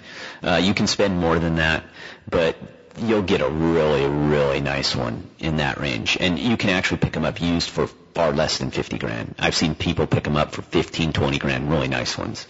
Now, the pros, again, not motorized, so you can attach. You got your daily use vehicle. Much more space usually than a standard travel trailer. Amenities are closer to a standard house, like an RV, like the Class A. Built more for families or larger groups of people. No engine again, so if you're stranded, you can just drive off. No special driver's license required, which is changing because some of these are getting to be so big and heavy. I believe some states, if they haven't implemented it, are talking about implementing a special license for certain fifth wheels. But it has to be in a certain weight class. It won't be for all of them, from what I understand. Cons, usually much larger than a travel trailer, so harder to park and store. More expensive to maintain than a travel trailer. Require a larger vehicle to tow. I would recommend a truck only, normal truck. Not a 1978 Toyota four-banger. Cannot be towed, or special receiver required, so additional cost. Receiver is in the back of the bed of the truck, so your bed's going to be restricted even when you're not towing it because those are bolted in. They do make detachable ones, but they are ridiculously expensive. They're like, I think, $200 to $2,500, and you got to lift those things out. They're not light. They can be heavy. Unless you there's some special gooseneck. It gets real technical. I don't even want to get into it. Usually costs more than a travel trailer. That's why travel trailers are, for people I recommend, that's where you should start, because what will happen too is you will jump up and move around, not only with your travel trailer RV, you will change your tow vehicle if you're getting travel trailers. You'll move around. Your first time you go at it, you don't get it exactly how you want it because you don't know exactly where you're going or what you're doing. So you kind of grow into the lifestyle and figure out what is the best fit for you. So I hope that helps you out a little bit. I know it can be complicated. When it comes to travel trailers and RVs, there's a bazillion different choices. I kid you not. It is confusing. What I just recommend, take your time, and find the right one for you. Don't let the dealer talk you into it. But I go into so much detail in this book, and I outline everything on how to find one, what the best size is, all the amenities, little tricks and tips to save you time. So yeah, if you have any questions, put it in the comments section. And you can also email me at primalpowermethod.com. Thanks a lot. Next up, I have a question for Chef Keith. No, actually, a lot of people have been asking questions about this since I had Chef Keith on his last interview, and he talked about food storage feast. And one of the things he talked about as a protein source in your pantry long term is something called salted cod. And there's been a lot of questions on that. So, Keith, Talk to us about salted cod and why we should even care. Hey, it's Chef Keith Snow with Harvest Eating and FoodStorageFeast.com. Wanted to talk a little bit about salt cod. I get a lot of questions about salt cod, how to use it, should I store it, what's the deal with it. So I'm going to wax on a bit about salt cod. Now, those of you that are listening to my voice now in the TSP audience, a lot of you get overly excited about, get your panties in a bunch, as they say, about things like aquaponics. I know a dude out in Iowa, he's an aquaponics guy. Guns and ammo, solar panels, permaculture, and, you go on those TSP forums and you're going on and on and on about that kind of stuff, and that is terrific. Now, that certainly excites me, but you start talking about salt cod and what can be done with it, and that's when I get excited now. Unfortunately, there's really no salt cod forum or thread on, or not a big one anyway, on TSP for me to get too excited about, so I will talk about it here because I do get a lot of questions about it. And this one dude emailed me, and he was wondering about, first of all, should he add it to his preps? Is it something good to store? Now, that is the type of question that is very hard to answer because of, your situation, your personal taste, your cooking skills. There's a lot of things about it. Now, I have some salt cod in my preps. I think it's very worthy to have because, number one, it doesn't need any, you just throw it in a sort of a conditioned space and it's going to do just fine. Now, one thing out there in the prepping world is meat. Now, if you're doing canned meat and, chicken, beef and all that, you can even can butter for that matter. That's fine because you can get some good shelf life out of it.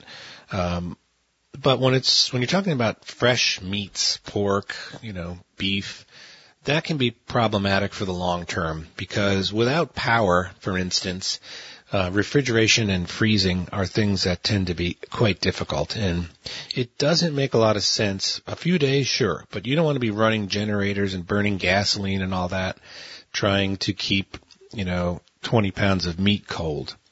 So that's where, this type of thing like salt cod all of a sudden becomes a little more exciting because it doesn't need any of that. It's a good protein source that can be brought back to life, so to speak, desalinization it's called, and it can be cooked in a lot of different ways, and it doesn't require the typical energy consumption that can be tricky. Now, I remember at one point I had a lot of beef stored. It was frozen, and we had a circuit pop in the garage, and the rest of the house was fine, so it wasn't a power outage. It was just a little circuit failure. No reason for it. There was nothing else on that circuit, but we lost a lot, a big investment of meat rotted. So that was one thing. Then, because of that, I learned, or I thought I did, and I said, I'm going to have solar panels and a bunch of batteries to back up my freezer and my refrigerator. So I went out and got that stuff and had it working and had it, in the sun all the time. And I lived in a place where there was a lot of trees in North Carolina and power outages. Whenever the wind blew, the power would go out. And, those lines that are running down the sides of those streets where there's tons of trees and you get wind and all that and rain and ice, you're just begging for a power outage. And for me, as far as prepping for long term, the grid is what scares me. I don't think aliens are coming. EMP, that doesn't really get me too worried. But, a long term power outage, a grid down thing, that's where it can get ugly pretty quickly. So being Mr. Smart, I had these solar panels and all these batteries charged up. And how long do you think it lasted when the power went out? We lost power for about, a little over a day. That was it. Like 26 hours. Man, after 12 hours, that refrigerator, those batteries were dead. Complete 4 big, giant, heavy-duty solar batteries that were 100% charged. They were toast in no time, and there was nothing else. It was just one refrigerator freezer plugged into it. So again, my point is it's difficult to store fresh, frozen meats and protein of any kind. So this is where this stuff gets exciting.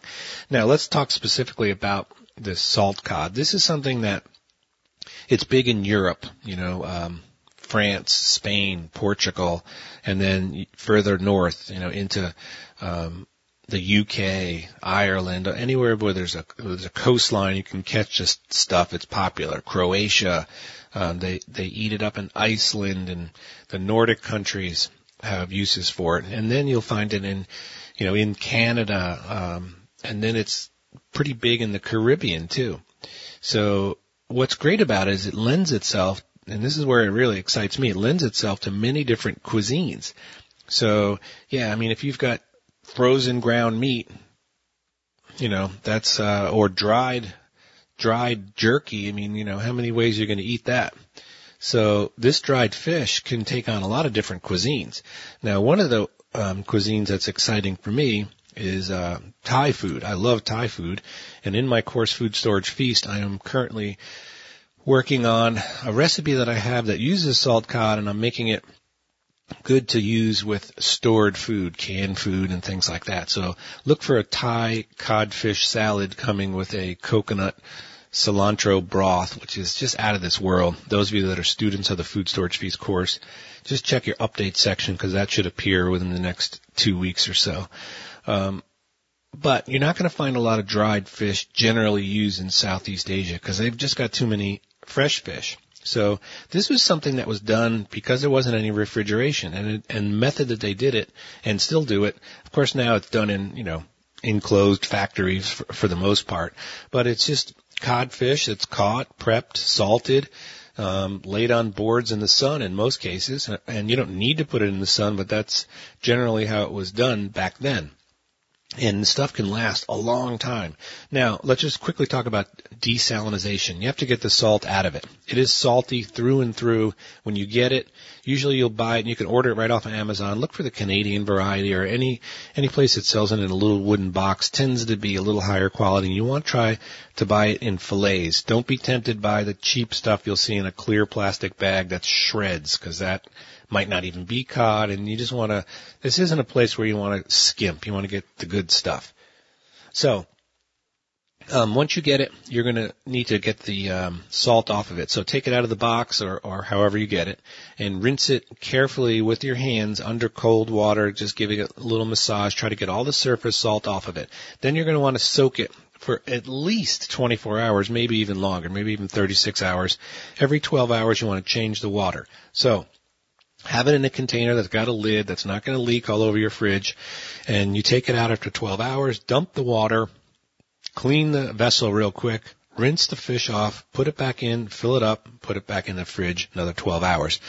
Now, this is a place where I would definitely recommend, for those of you that have a Berkey or, well water, you're good to go. But you don't want to put stinky, chlorinated city water in your fish, because you've got osmosis taking place, and you just don't want to do that. So go and check out the Berkey guy at Directive 21 and get yourself a Berkey filter, and use filtered water for your water changes. So let's assume you've done that properly. One quick bit of advice whenever you're cooking with saltfish is, and I called it that for a reason, it's salty. So don't be salting recipes like you normally would and then add saltfish, because a lot of the salt in your recipe is coming from the fish. Even though you've soaked it and done all these things, you're never going to get it all out. And if you salt the different layers of your food and then add saltfish to it, you're going to have a salt bomb. So be very careful about the seasoning of your dish. So, how do you cook it? Well, in France, they do something called brandade, or brandade. They pronounce it differently. And it's basically potatoes that are poached with a bunch of garlic. And, man, I'm already excited.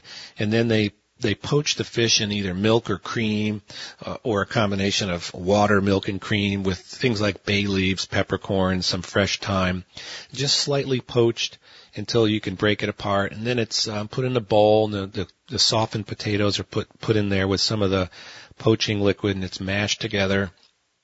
And how fine you mash the cod is up to you. I like to see pieces of cod. Like if you look at my salt cod potato cakes in that Food Storage Feast course, I mean, you're going to get a half-inch chunk of fish, which is nice.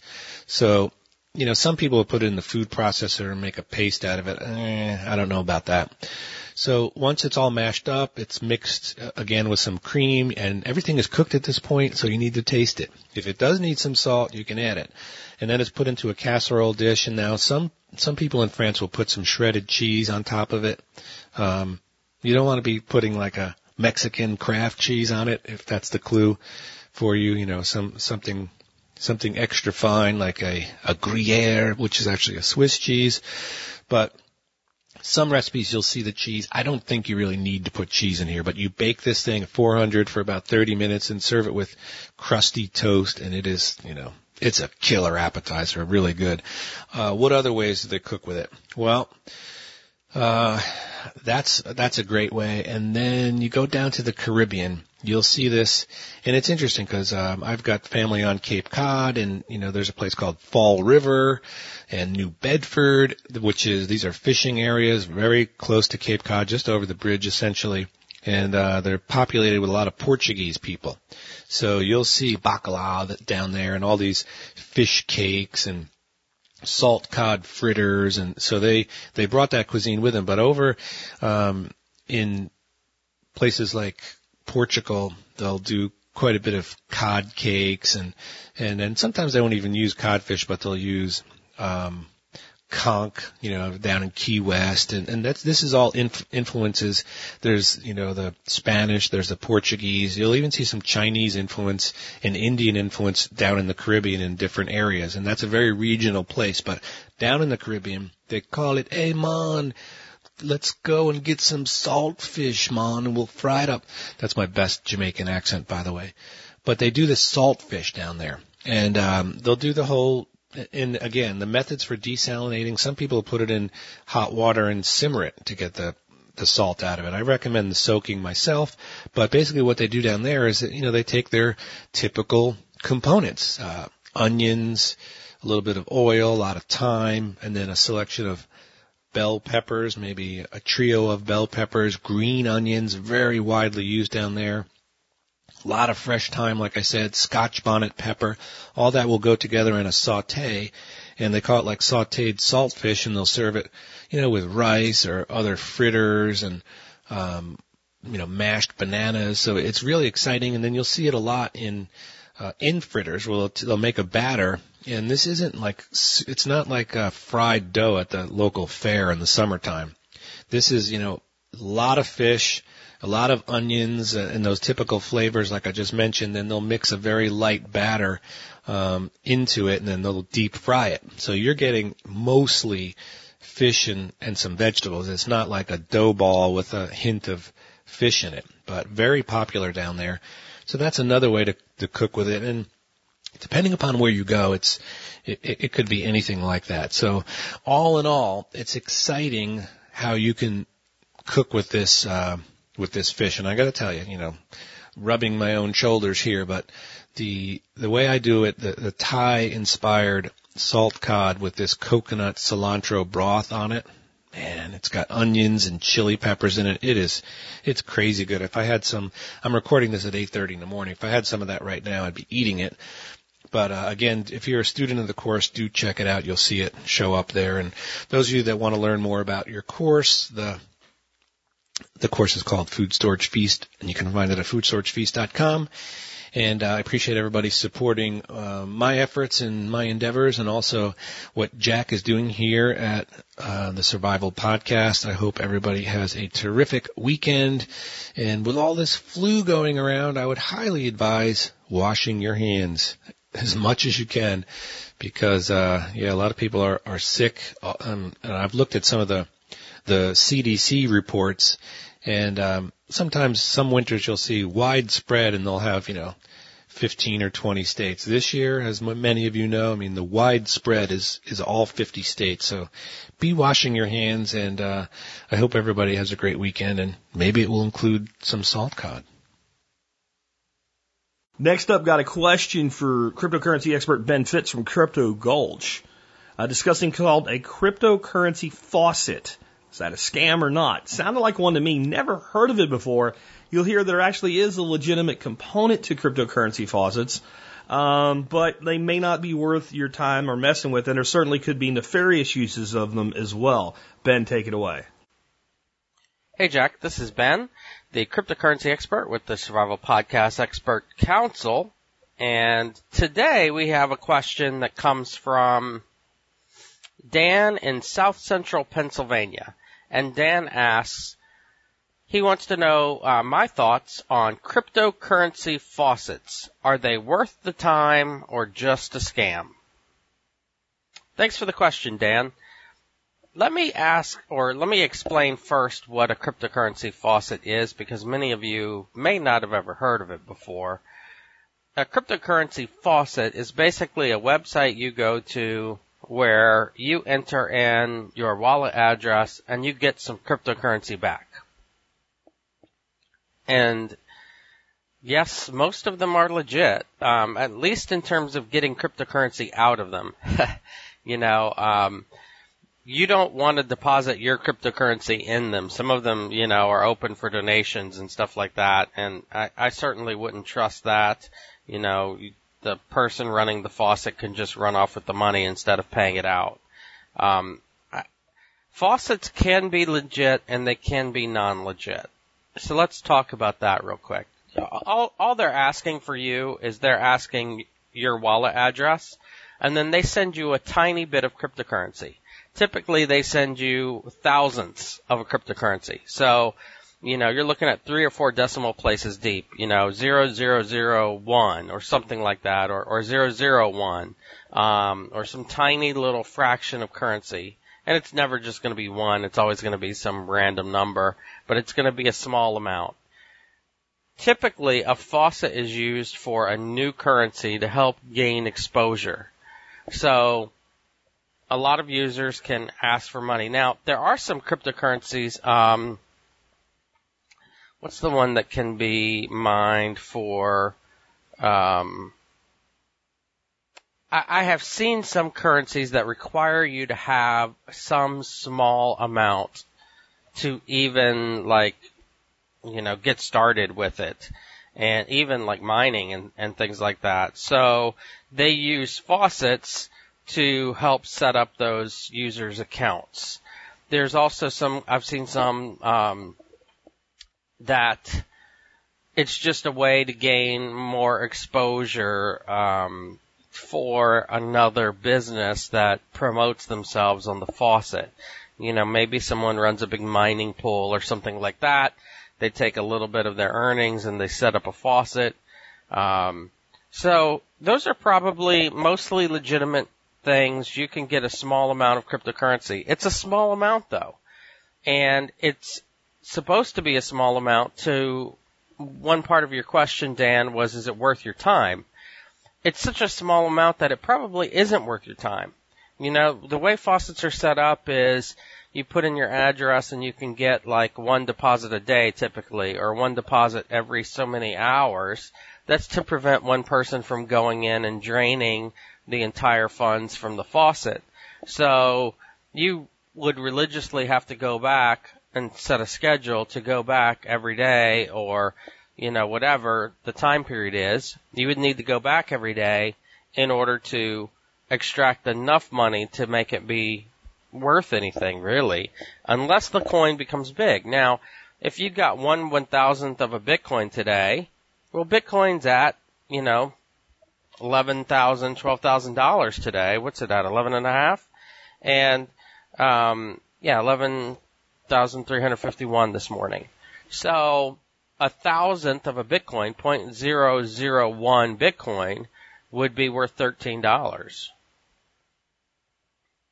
And if you did that enough times, certainly, that's just an example, but that's Bitcoin. Most of the coins you're going to be getting those funds for are going to be penny coins. They're going to be dollar coins. They're going to be tens of dollar coins. They're not going to be hundreds or thousands of dollar coins. And so, the amount of currency that you extract from them is going to be fairly small. It's probably not going to be worth your time. If you got paid an hourly wage, it's probably not going to be worth your time to go through the hassle of doing it every day to build up a lot. And the faucet will run out of funds eventually. They just set them up, like I said, usually to get exposure for the coin when a coin is just starting out. I believe that faucets can be illegitimate for several reasons. You know, I've seen places where they accept donations from other users, and that's always sketchy to me. I also believe that a programmer could set up a faucet to be a money laundering vehicle. So someone who has hacked funds could set up a faucet to do a bunch of small payouts. Again, they would have to be a programmer to do it, because what they'd have to do is they'd have to generate a whole lot of addresses.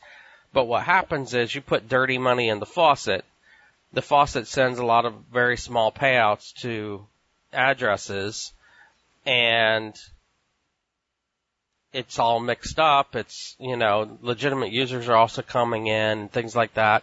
And so it's difficult for people to track what's dirty money coming out, you know. So in essence, the money coming out is washed, it's clean money, and if a programmer could generate enough addresses and do it properly, I think that they could both run the faucet and pay themselves through money laundering. So that's just my opinion on a faucet. I'm enough of a programmer that I could see how it could potentially be done. I can't necessarily do it myself, and I'm sure the people that are smart enough to hack some of these sites can figure that out. Of course, I'm sure there are also much better ways of money laundering than running a faucet. But that's just maybe I watched too many TV shows. I could see how that could be done with a faucet. So are cryptocurrency faucets legitimate? Most of the time, yes. Are they worth your time? Maybe, maybe not. I mean, you know, I've certainly used them a few times to get some small amounts of cryptocurrency. But it's not something I do very often. I would never consider running a faucet or any of that type of thing. Thanks, Dan, for your question. Thank you, Jack, and Survival Podcast members. I really appreciate the opportunity to be on the Expert Council. This is Ben with Crypto Gulch. Hope you guys have a great weekend. Bye. Good stuff from Ben, and yeah, it's like I said, something I'd never heard of before. I'll tell you real quick before I handle my question today. There also is another type of thing out there. It's a straight up Ponzi type thing. They always work initially. They always they don't fail. They take enough money and they haul ass. And it'll be basically like you put in, you know, a tenth of a Bitcoin or something like that, and we pay you an interest rate daily. There are flat out scripts you can buy to do this. It's a well known scam. If you see anything resembling that, don't do it. Don't get involved. All right. And when I heard faucet, I thought that's what they were talking about. And I was like, no. So it's interesting to find out that there's a different type of thing. And you can understand why somebody would use a faucet. Let's say I'm a new crypto company. I want to get people, you know, downloading my wallet, using my currency, holding my currency, knowing about my currency. So I block aside, let's say, you know, I don't know, 100,000, 200,000, 250,000 coins that cost me nothing to initially create as part of my marketing budget when my currency is not really that highly valuable, and I drip it out over time just to spread awareness. That seems like a legitimate thing. And like I said, one of the things you need to do when you're new crypto is if you build a badass wallet with badass applications and things like that, you need people to try it. Well, one way to get them to try it is to say, hey, you can have a little bit of it, and to get it, you'll need our wallet. So I get it, but use caution with anything that sounds too good to be true.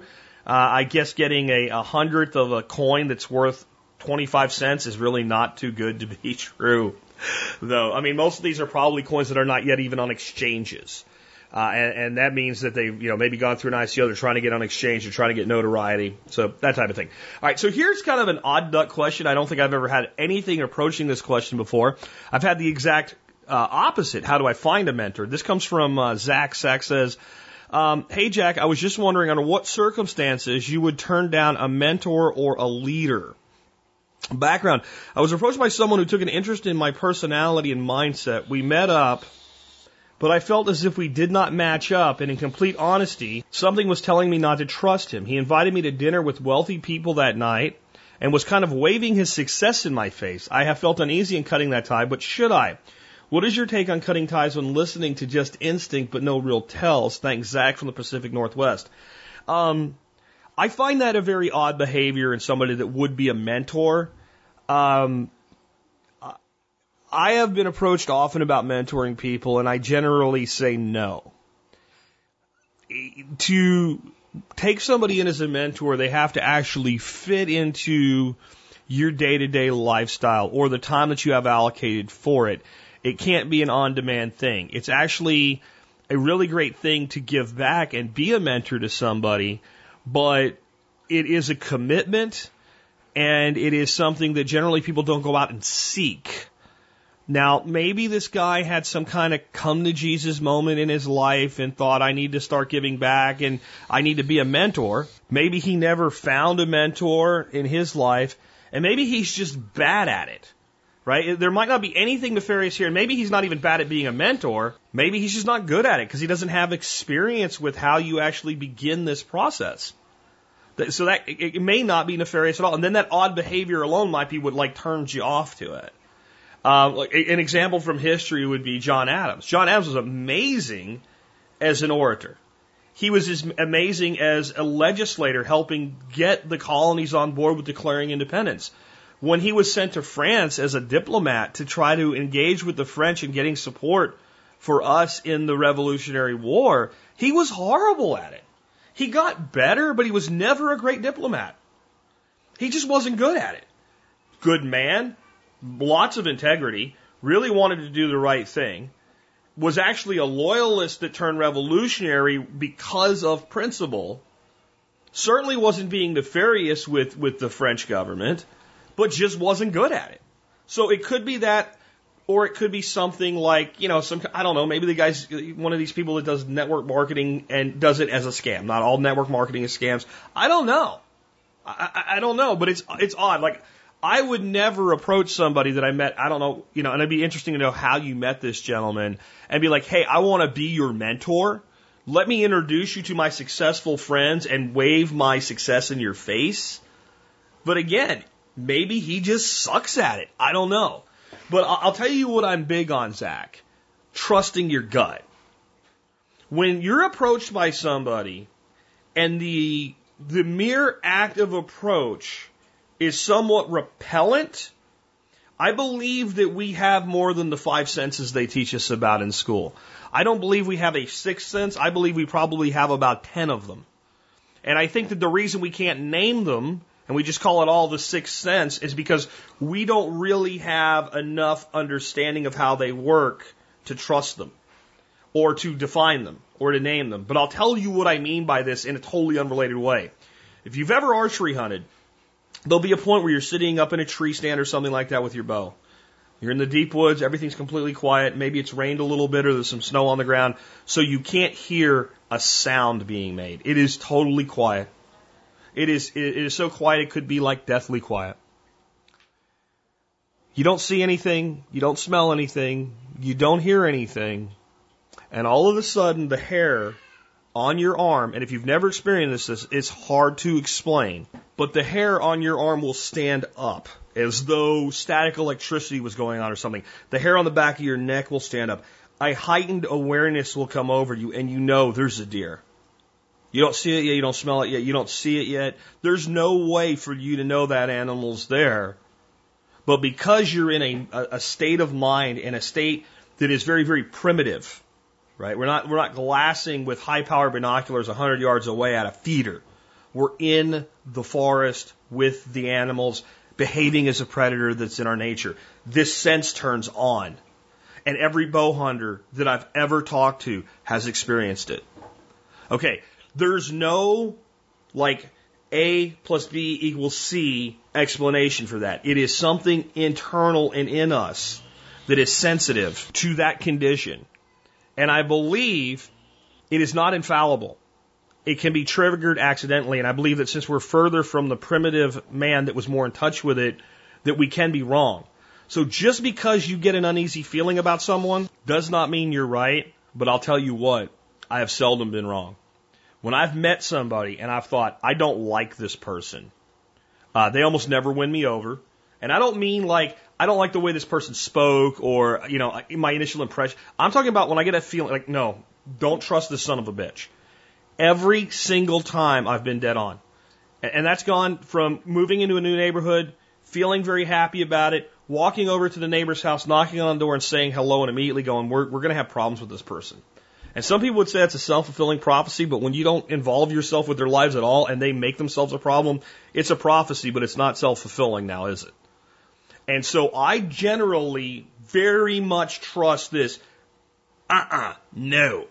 Then, if it's corroborated with behavior that's odd, like, look how successful I am, you could be like me. Who the hell does this?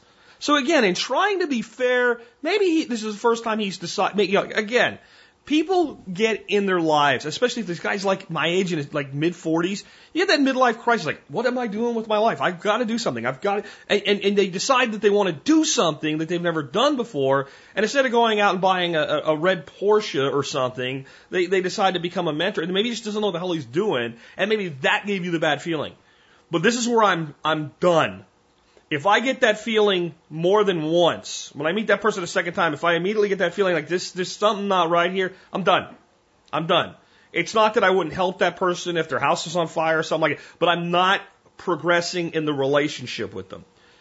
Let me explain something that's very important. It's related to this, but not completely, and it has to do with who you associate with. You are not just yourself. You are yourself plus the people you associate with. And this is why I have a fairly large associates list where people I'll talk to and have things to do with and what have you, but they're not friends. The people that you not just have as associates, but associate yourself with, that you spend time with, that you do things with, that you have discussions with, they either add to or take away from all the good that you are. So before you let someone into that group, before you consider someone that I will sit down with and spend hours with discussing life as you would with a good mentor, they need to pass the test of, are they a person that I want to be like? Do I see things in that person and say, I would like to add this to myself? And if they don't have any of that, then you probably don't need to involve yourself, even as their mentor. See, even when I've taken on people, and see, you don't have to be better than me to be my friend. That's not what I'm saying here. What I'm saying is I'll see a person and think to myself, even though this person's like fighting their ass off to come up and they haven't gotten, and they don't know as much as I do about certain subjects and all that, yeah, this person could become part of my life, and there'll be a mentorship in that, but I'll see something in them like integrity. And think even if, I don't necessarily have to have more integrity, but integrity. Well, if that person has integrity and I have integrity and we get together, it builds the integrity for both of us. That's what I'm trying to say. And generally speaking, what I've found is, even without being able to say what it is, if you examine it because you've had multiple interactions, when you have a person who you just don't feel right about, you will find certain key principles: integrity, honesty, loyalty, trust, grit, determination, drive, whatever it is, that are positive things. And when you actually get to know the person, you'll find that those things were lacking, and that triggered that primal alarm that said no. So, again, since I don't know the full context here, I don't want to shit all over this guy. Okay, so I'm going to say one more time. He could be a guy that came to this realization and just doesn't know how to initiate that type of a relationship. He could be fumbling through it, and there may be nothing wrong with it. But trust your instincts, Zach. Because, again, I've never had a formalized relationship of apprenticeship, I guess with except one person to a degree, and that would have been Josiah, who was an intern here on my property for 7 months. But the key in accepting that was already like trusting the man and being willing to have him as a person I had a friendship with that went beyond that to the point where he lived in our home and we spent a lot of time together. But in the end, I've mentored a lot of people, and a lot of people have mentored me. And in general, a mentorship is a two-way street. This concept of, I'll be your mentor and you pay me $1,000 a month to tell you what to do in business, I'm not about that. If I'm going to hang out with a person and they're going to gain from my knowledge, then I want there to be a genuine friendship and relationship there. And I don't need anything back for it, but I'm going to get something back for it because it's a person that I would want to hang out with regardless of their desire to become a better business person or a better man. And I think anything outside of that is contrived and it probably won't work very well. It's just my opinion, but again, I'm telling you, as a hunter that's had this experience of this perception that there is no solid scientific explanation for, but every single person that's hunted in primitive types knows this sensation. You can't tell the person it's not real because they've experienced it. That perception has many manifestations, and one is, this is a person not to trust. Now be careful, one final thought on this before I close up today. You can have you can be wrong, not just that, okay, I feel bad about this person, but they're okay. You can also have the feeling this person is safe, and they're not. So be careful with that too. Don't just think because you can be warned that you'll always be warned. Be blunt, there's a lot of good con men out there in the world. You know, and so when you go to buy a car and you know the guy's a shyster and your wife turns to you, he's so nice. Well, of course he is. He's trying to sell us a car, right? So don't think that the fact that you might get the alarm means you'll always get the alarm. I do believe the more in touch you become with this, the more you are likely to get the alarm. Trust your gut, and at least if you have any feeling like this, if you're going to proceed at all, proceed with caution. In the words of the Russian proverb, trust but verify. With that, let's wrap up things today. I do not have an item of the day for you today, but I do have a recommendation that if you want to support the show, go to tspaz.com before you shop online. That's an easy thing to do. Our song of the day today is a song from wrapping up our week of Simon and Garfunkel. And it's a song that, like, if you had asked me to put together a playlist of Simon and Garfunkel, it's probably one of the last songs I would have picked if it would have been 5 or 6 years ago. I actually went through like a phase of listening to Simon and Garfunkel about 5 or 6 years ago, built a Pandora channel around them and things like that. And one day this song came on, and it's very short. It's like a minute and a half or something like that. And instead of skipping it, because I was always like, and you know, on Pandora, you skip a song and like another version of it comes back. And you have to skip that, well, not skip, but thumbs down it so it goes away, right? And I listened to it, and I realized the point. Like, life gets so freaking hectic. Life gets so complicated. And this song was written when Simon and Garfunkel had actually become very successful, and their life was getting really hectic. This is about coming over the 59th Street Bridge in New York, and some of the beautiful, simple things, the cobblestone and stuff like that's there, and just every once in a while saying, screw it. Just enjoy life. The hell with it. Enough of the seriousness, enough of the hype, enough of the effort, just freaking chill. When you listen to it that way, it becomes a great song for a Friday. And I told you about my week this week. Being bitten by fire ants. I'll tell you another thing that happened to me. I have a cut in my finger. It's a very shallow cut, but a painful one. I have a karambit knife that I carry in my pocket. I found out that you can cut yourself with a folding knife folded up in your pocket. If it opens up just a little bit and the tip protrudes through, I went to wipe my hands on my jeans right after I got attacked by the ants and got cleaned up and sliced my finger a bit. Like, I've had a week like that. Like, everything I've done hasn't failed, but it's been hard, it's been complicated, it's been interrupted. I've got the construction going on out here, which is a great thing in of itself, but I've had to pause the recording about 50 times today just to get through this when 90% of the time I wasn't talking. They're banging on the roof, the dogs are scared, the kids cry. And you know what? It's Friday. Screw it. I got work to do. I got to get some more stuff ready for Liberty Forum. But in the end, there's going to be a point today where I say screw it. I'm going to walk around this amazing property that I've been working on for 5 years and just enjoy the fact of the things that have worked well are working. And just be happy to have the sun on my face, the wind on my face, and realize everything overall is okay. That's what this song's about. I hope that's how you make your Friday and this coming weekend. With that, this has been Jack Spirko with another edition of the Survival Podcast, helping you figure out how to live that better life if times get tough or even if they don't.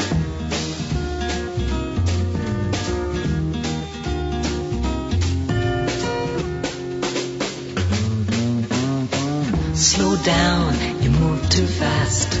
You got to make the morning last. Just kicking down the cobblestones, looking for fun and feeling groovy. La-da-da-da-da-da, feeling groovy. Hello, lamppost, what you knowin'? I come to watch your flowers growin'. Ain't you got no rhymes for me? Do it and do-do, feelin' groovy. Ba-da-da-da-da-da, feelin' groovy. I got no deeds to do, no promises to keep. I'm dappled and drowsy and ready to sleep. Let the morning time drop all its petals on me. Life, I love you, all is groovy.